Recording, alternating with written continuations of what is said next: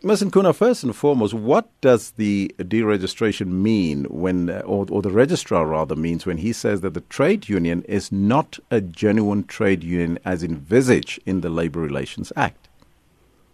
Okay, the wording genuine trade union is basically the language of the Act.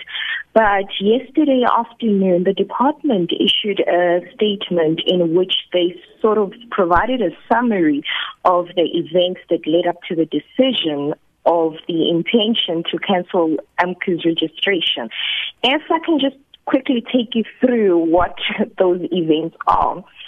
The statement stated that AMCU had a national congress in 2004, 2007, 2011, and a special congress in 2013. However, between 2015 and 2018, there's been exchange of correspondence between the department and AMCU, asking when AMCU intends to hold its national congress.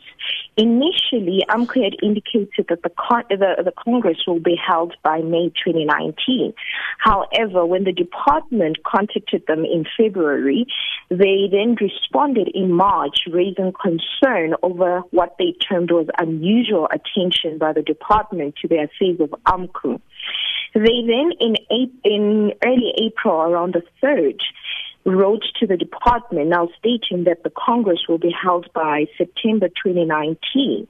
Then the registrar's reply to that was that he was not convinced, firstly, that AMCU would be able to hold the conference by September, and then secondly, if they were to hold that Congress, that would be in breach of its own constitution, which requires the General Secretary to inform all regions at least 6 months prior to the National Congress.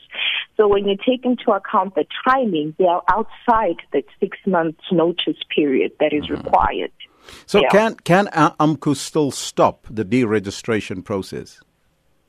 Well, they have a couple of avenues available to them. The first one being what is already provided for in the Government Gazette notice, that is to make representations, written representations to the department within 60 days if they object to the intended deregistration. Then if they do make those representations and however, the cancellation does continue, they've got the option to appeal to the Labour Court in terms of the Labour Relations Act.